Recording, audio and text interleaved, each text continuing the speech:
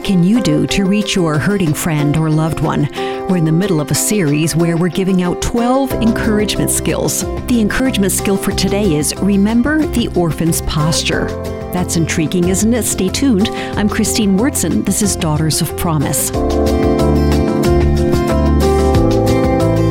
What is the posture of an orphan? Withdrawn, suspicious, distant?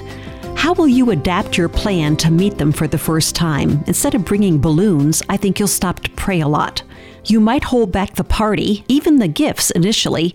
You'll slow down your pace, call their name softly, kneel down when you meet them so you're eye level. You will try to encourage moments of eye contact so that this child can see the love in your eyes. You will pray for God to give you some kind of tender gesture to build threads of credibility. You know that them trusting you is going to be a slow process.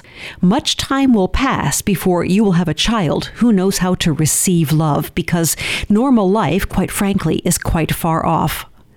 Why do I have you imagine the posture of an orphan? Because many of us will be called upon to care for someone severely wounded or someone in a condition where they can't speak. For some, their life story has been such that they feel they are only safe if they stay away from people. They've been tucked away behind a wall of mistrust. Or consider someone in ICU, in and out of a coma, on life support, and they can't speak. Coming to sit with them, pray their story, respecting their fear, and being willing to make slow progress, well, these are some of the things required.